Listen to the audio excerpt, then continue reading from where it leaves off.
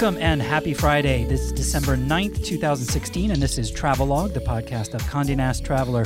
I'm here with Mark Elwood, who's a contributing editor to the podcast and to our site, and Dan Dunn, who is the author of American Wino, and he's here by Skype. So if you notice any audio strangeness, that's why.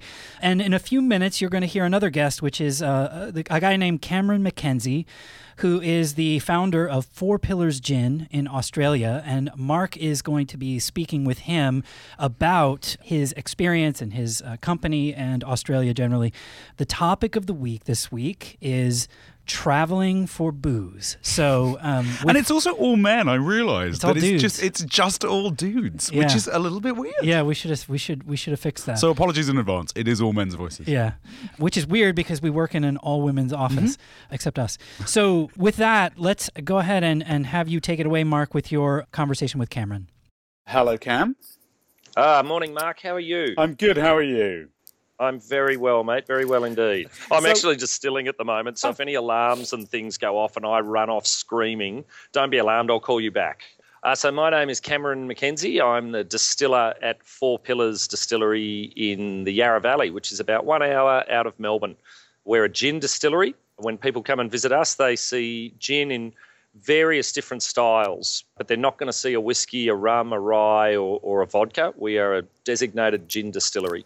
We did start on a crowdsourcing campaign, and I think we totally underestimated the interest, one, in premium gin, but two, in craft Australian distilling. But I thought Australians only drank beer. What do you mean they drink gin?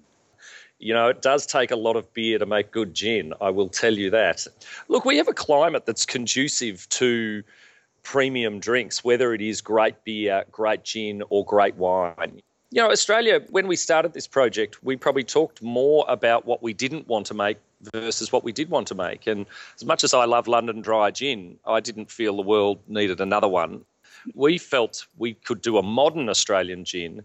I didn't want to be Crocodile Dundee in a bottle. One of the most compelling things about the opportunity for Australian gin was the use of some of these really incredible native Australian botanicals. One of them is called lemon myrtle. The other one was the leaf of the Tasmanian mountain pepper. I often travel with samples of these different leaves to show people that not everything in Australia is going to sting you, bite you, or eat you. We've actually got a really compelling native botanical story to tell. Tell me the story of the farthest someone has come to visit you at the distillery, the kind of pilgrimage that cocktail lovers have made to you. We had a guy here about 2 weeks ago from Norway. He spent about 3 hours at the distillery just tasting gin, chatting about what we do, about distillation, looking at botanicals. He stayed the night out here in Healesville in our town, and then he came back the next morning for breakfast and had a red snapper and some marmalade on toast. What's the craziest thing someone's done at the distillery? When visitors come, have they tried to get you to make a gin specially for them?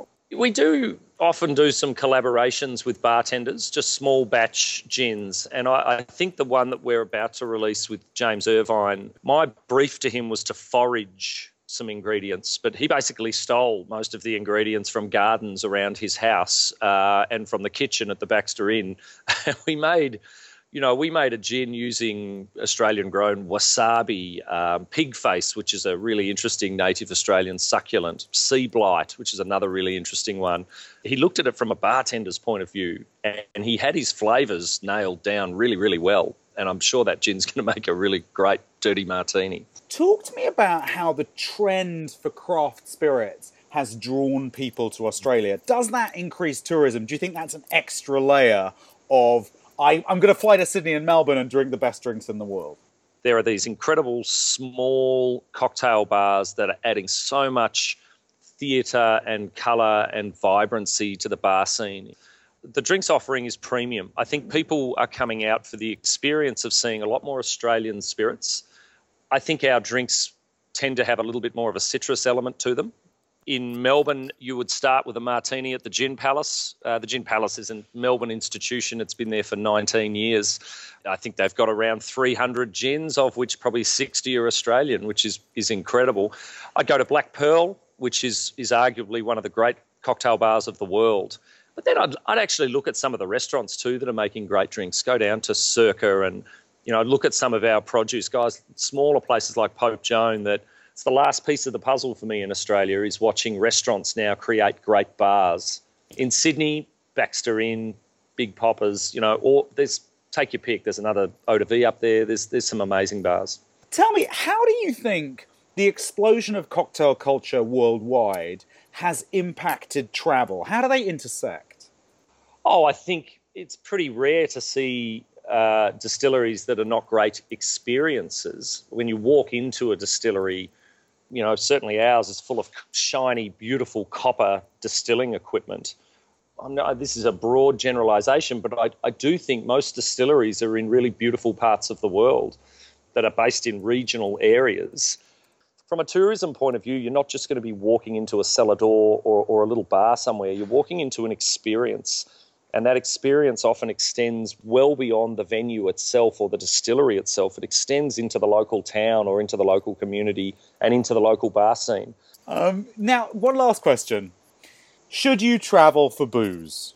Oh, unquestionably, you should travel for booze, because when you travel for booze, you will taste amazing things, meet incredible people, and you will find that if you do travel for booze, it just naturally extends towards produce, other things, natural beauty, country areas and communities. So traveling for booze might be the focal point, but there is so much more that you'll be introduced to when you do that.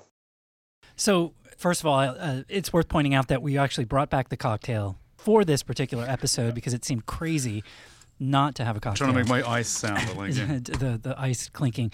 And we're actually drinking Cam's gin, his Four Pillars Navy Strength gin that they have. And I think he did a good job of describing it, Mark. I don't know what you think. Like it does have a lot of sort of citrusy notes to it. I don't know any of the plants or the botanicals he was describing, but they sound really cool.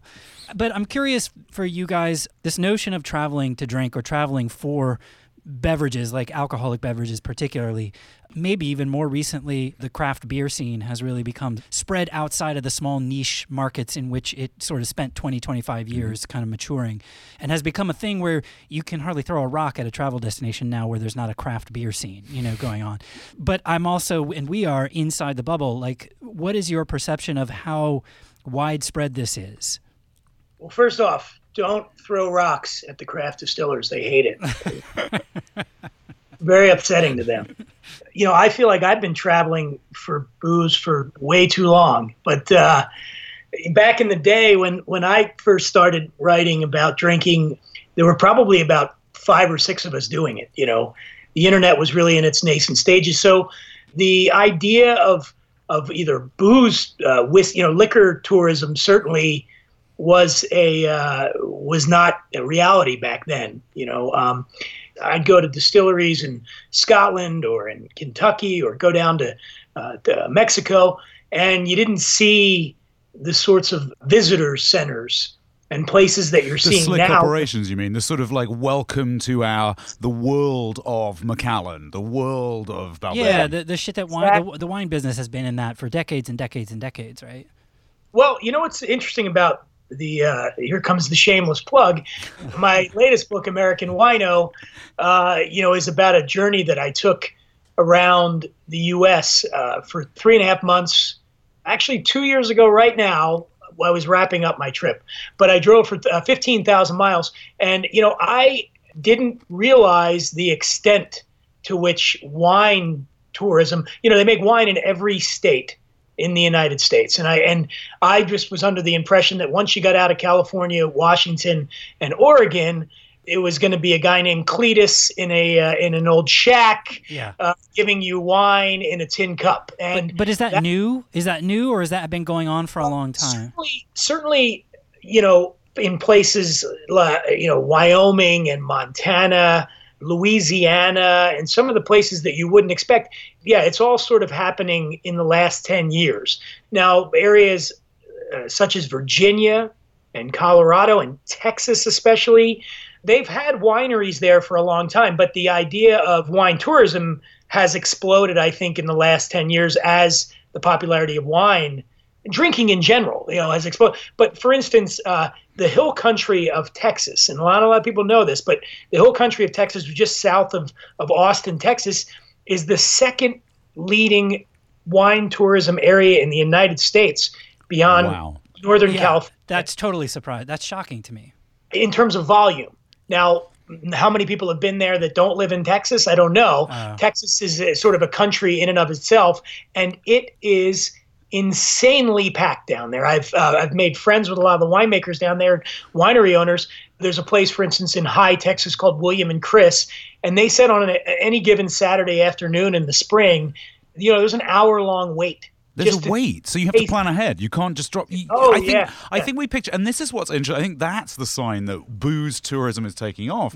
That you can no longer just rock up and say, "Hey, I'm here to try." You have to make a reservation. Yeah, in Texas. Yeah, it's like in Napa Valley 10 years ago that would make sense, but in Texas that was unimaginable. I think 10 years ago. But you see, I think this is very much. If I think of, I met Dan when we were in Scotland tasting whiskies, and to me, whiskey tourism is the beginning of all of this. That people would have made pilgrimages to Kentucky and Scotland. Yeah.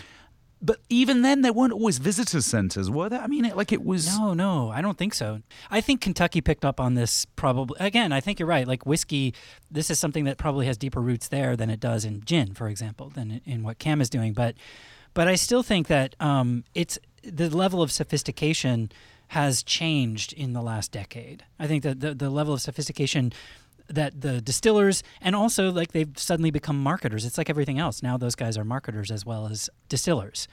But I think the other thing that has happened in that same period of time is, and prior to the sort of cocktail culture, is food tourism exploded, right? Yeah, and all of a sudden you sort of had this notion of the locavore notion being a portable thing where every location can have its own food culture, its own variations on classics that depend on those kind of local ingredients and local traditions, I think is something that sort of happened in food, and then it eventually migrated over to spirits and to cocktails. Well, Dan, where's the craziest place you've traveled to see booze? Where's the most unlikely destination you've been drawn to drink that you can tell us about? Oh, professionally, you mean? Whatever, Because I've gone to some really strange places to drink, but never wrote about it. Wow, that's a good one. Fortunately, I've been all over the world drinking, but I would say honestly, on the wine trip that I took, that was the most surprising thing. There were, when I went to North Georgia, for instance, I didn't expect to find what I found there, which was a cluster of really beautiful, it's a gorgeous area of the world, and really beautiful, high-tech, big, well-run operations. So if people wanted to take a trip there, you could set up shop in Atlanta and they go an hour and a half north, and you could spend 3-4 days up there and still not hit half the places that are up. With visitor centers, I mean, were they teed up for visitors, or were you kind of strolling up and knocking on the door of this sort of gleaming winery? Yeah, great question. Oh, it's what you see in Napa and Sonoma. I mean, on a smaller scale in some places. Certainly, so to give you an example, for a place like Virginia, as good a place to visit wine tourism-wise, is the wine as good as what? No, I don't think so. It's not. Let's say it's not, but it's good. There are one of the best wines I had on the whole trip was in Virginia called RDV, a Bordeaux blend. But there's great wine in Virginia, but there are fantastic places to go. See, this is what I think this is interesting, because I think Cameron at Four Pillars made a really interesting point, which is an awful lot of the booze destinations are kind of appealing places to go anyway. That's true. So you're like, I want to go to the Highlands of Scotland. Oh, and there's a distillery. It's almost like the booze is a bonus and it's a reason to go. But exactly, you go to this beautiful parts of Virginia and you're like, sure, the wine is nice enough, but I don't care that it's not a Grand Cru. I care that it's a cute thing to do in a cute place. Well, and the other thing too about wine especially, but always it's experiential. So I can tell you this, when I was in Texas or when I was in Michigan and I was drinking those wine, if I'm in this idyllic location drinking wine, I'm thinking, God damn, this is some really good wine, right? Now, I've since had those wines sent out to me in California, and I'll put that up against a Screaming Eagle or something, and I'm going to go, yeah, maybe it's not as good. Why do I remember it being so much better? Oh, totally. There's a science about this. Yeah. Well, I'm not going to pretend to be a scientist. I'll let you do that. But I will say that the first time that I ever had rosé, real rosé, like the Provençal kind of thing, was in Hyères in France, on the sort of piazza where everybody was kind of partying and hanging out. And it was unbelievably magical. Like, it was great. Mm-hmm. I drank a lot of it, and that was great. And also just like the flavor was so perfect in the place. It seemed so of the place. And I have that memory, and I've never been able to reproduce that no matter how good a rosé, and I've had some great rosés, but I've never been able to reproduce that same kind of combination of things, of the unification of the place and the beverage that comes from that place. So how much of that do you think is real, and how much of that, like, there's this saying, if it grows together, it goes together in terms of food, right? And we have this notion of terroir with wine. How much of that do you think is psychological, and how much of that is really physiological, or like scientific? But I think there is, thanks, and Brad Back just to the pointed science. at me, back to the science. I don't know if anyone listening can improve on this, but I believe I've read about the sense that there is some psychological impact to where you are, because often we're drinking these tipples on vacation, or we're having a good time. We're in a good mood, so they taste better. So that's another reason that you want to go to places and try them, because you're almost trying them at their best. That's that magic extra ingredient that you just won't get at home. And I think there is some science, I can't remember, there is a way in which our brains or our physiology is impacted, and I hope someone listening can... A scientist. Yes, can tell me about this. Well, I would equate it to... we can say anything, right? I would equate it to watching porn versus actually having sex, okay? All right. You know, it's just something about... New territory for the podcast. So there we go. A little too racy. But, you know, here's the thing. If you go to the Glenlivet and you meet the people who are making the product, you watch the craft that goes into making that product, you follow it from the grain through distillation to bottling, and then you finally sit down after seeing this and meeting the people and seeing how much is invested in the thing that you're about to put in your mouth. I can assure you that it's going to taste better than it will if you're sitting in your local bar at home drinking it. Not that it's not going to taste good there, but when you see it and feel it and touch it and understand what went into making it, it's the romance, isn't it? It romances it somehow. It sort of teases it, and you really are. I feel like I'm just trying to think of a sexual metaphor. Like, it teases it. How do we riff on that? How far can we take it? Just keep going. No, but I remember going. One of my favorite trips I've ever taken was to drive the Prosecco Road in Italy, and I spent a lot of my childhood in Italy, but I had never heard of this, and I was sent there. What is the Prosecco Road? So I wondered if you had, Brad, with your Italian wife. I have not. The Prosecco Road is an Italian government-established, in 1966, wine tourism route through the Veneto, between Conegliano and Valdobbiadene. And it's windy and long because it's so windy and it's in the hills, but it's not enormous. It was still small-scale operators, so a lot of the time I would knock on the door, and it was a nice Italian who tried to feed me grappa as well as Prosecco. The bottles of wine, the Prosecco was €2 or €3 a bottle, because Prosecco's a cheap, good-time drink. And it was in February I went, it was in the winter, and it was still this magical experience, like sitting with the guy who'd made it, as he kind of poured it out in a bit of broken English and a bit of Italian, kind of telling me the story. And boy, I've never had Prosecco taste as delicious. We often think of terroir in food and in wine as the food or the wine being expressive of the spirit of the place, the soil of the place, the sort of history and culture of a place, right? And the rituals around it too. And that's why I kind of like, there's the sort of chemistry of it. There's the grapes, there's the actual soil, which makes a huge difference. And I wonder, how much of that do you guys think is hype, and how much of it do you think is real? Well, everything's hype, isn't it? No. Boy, you know, I grew up in blue collar in Philadelphia, so we didn't think a whole lot about it back then. It's only been in my professional life I've been fortunate enough to sort of get to understand it a little bit more, you know, where these things come from and what that means to my taste buds and to my brain. I mean, really, ultimately, that's what we're talking about, is how your brain is reacting to what it is you're ingesting. Okay, and I think the actual taste of it is half half of it. Think about the best bottles of wine you've ever had. It probably wasn't something that you were sitting around tasting for purposes of sort of breaking it down. It's who you were with. You were at this amazing. I was at the Hollywood Bowl, and we saw this, and we had this bottle, and I'll always go back to that bottle. And that bottle is always going to taste great to you because you have a real emotional connection to it. And that's, I think, an essential part of it is the emotional connection, be it to food or to drink. And I don't think anything forges a stronger emotional bond with it than actually going to the place where it came from and seeing the landscape and being able to place this thing. Every time I drink tequila, or if I drink Casamigos tequila, I remember drinking it with George Clooney, and it means so much. You dropped that name. That name bounced. He had to get He had to get it in. He had to drop it. I think it just bounced again. George Clooney. Yeah. He did just say George Clooney. Such a great guy. Yeah, man. Speaking of that, it's funny when you guys called. I was listening to the gin thing earlier, and I'm working on. And I wonder if this ties into it. When you think about celebrities that have brands and that sort of thing. Does that matter to you? I wonder.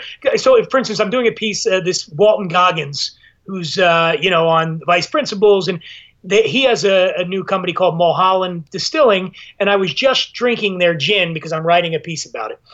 And I was asking myself that question: does it matter to me that Drew Barrymore is making this wine, or Walton Goggins is doing, or George Clooney, because Casamigos, for instance, has exploded. Like, it's very popular now. Is that the issue, or is it the taste? Oh, I think it's a bit of both. I think if it tasted horrible, but a celebrity was selling it, it would sort of taper away. But the booze has got to be good enough. Didn't Sammy Hagar have a tequila? Sammy, but that was a massive. Cabo Wabo was a massive success. Yeah. He sold that for about $150 million. Yeah. But was it because he was he was Sammy Hagar, or was the tequila really good? You would know. Well, here's the thing with Sammy. Sammy was one of the very first. I mean, the Cabo Wabo was really one of the first sort of craft tequilas that came out long before, now you're seeing some. But Sammy was an early adopter. I mean, he hung out down there in Cabo and loved tequila, started his own brand. It was a really good brand. Now, there have been some terrible celebrity brands. My boy Danny DeVito, love him to death, but that limoncello was not good, And how do you make a bad limoncello? Anyway, that's another question. What I was going to say, we were talking about destinations, and I was thinking about this. Bordeaux just opened recently the Cité du Vin, which was the first dedicated wine experience that Bordeaux had, because when you go to those vineyards, it's almost like they don't really want you there because they're a bit busy making expensive wine. But I thought it was so interesting that Bordeaux has decided sort of to double down on the tourism part and say, let's make... I haven't been to the site. I've interviewed the designer. I thought it was very French sounding because it really didn't sound like it emphasized the taste. It was an awful lot of sort of poetry and, performance art and, motion capture history about blah, blah, blah. But it is fascinating that they clearly want to make a wine tourism destination out of Bordeaux because it's never quite come together because the vineyards don't seduce people. Yeah, I mean, and I think this is the other tension that I see in this, and I'm interested in you guys' take on this as drinkers, is that there's a tension between, for me anyway, I'll speak for myself, there's a tension between a sort of pure expression of whether it's a spirit or a wine or a beer, and that being an expression of a place or of a local culture, and the sort of cocktail culture that has kind of spread around the world. And I think sometimes there's overlap between these two things, and I'm interested in how you guys view this as drinkers. Like, typically for me, I'm looking for the pure form. I'm intellectually intrigued by the sort of cocktail culture.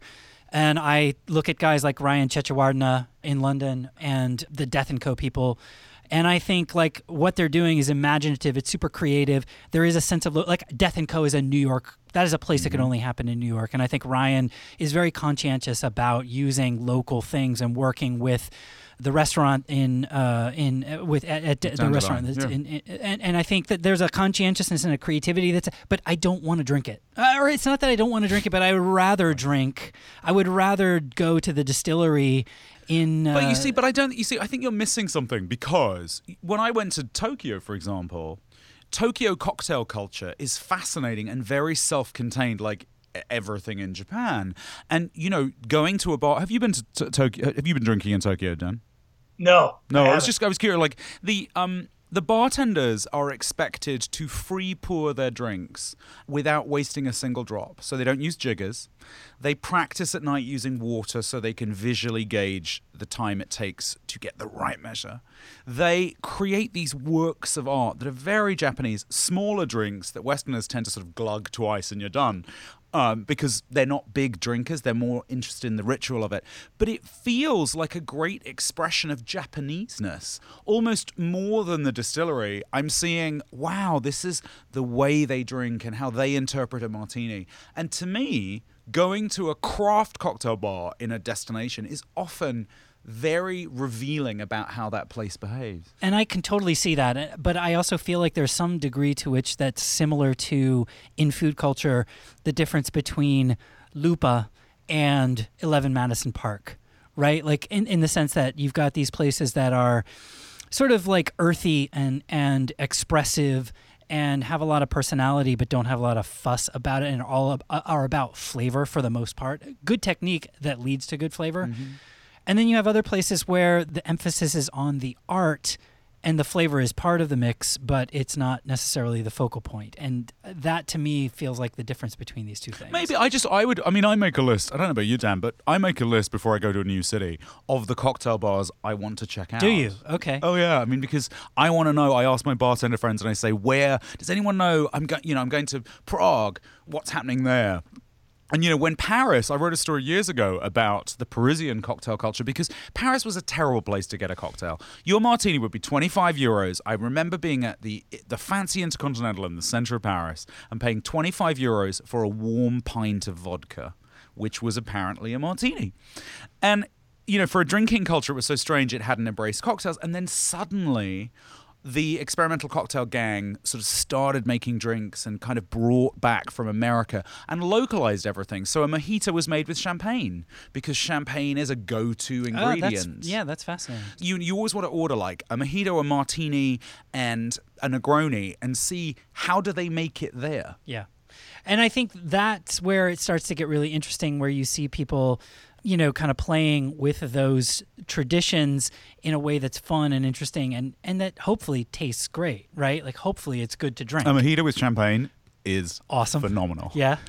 Because because I'm not a big fan of a mojito and it feels more grown up.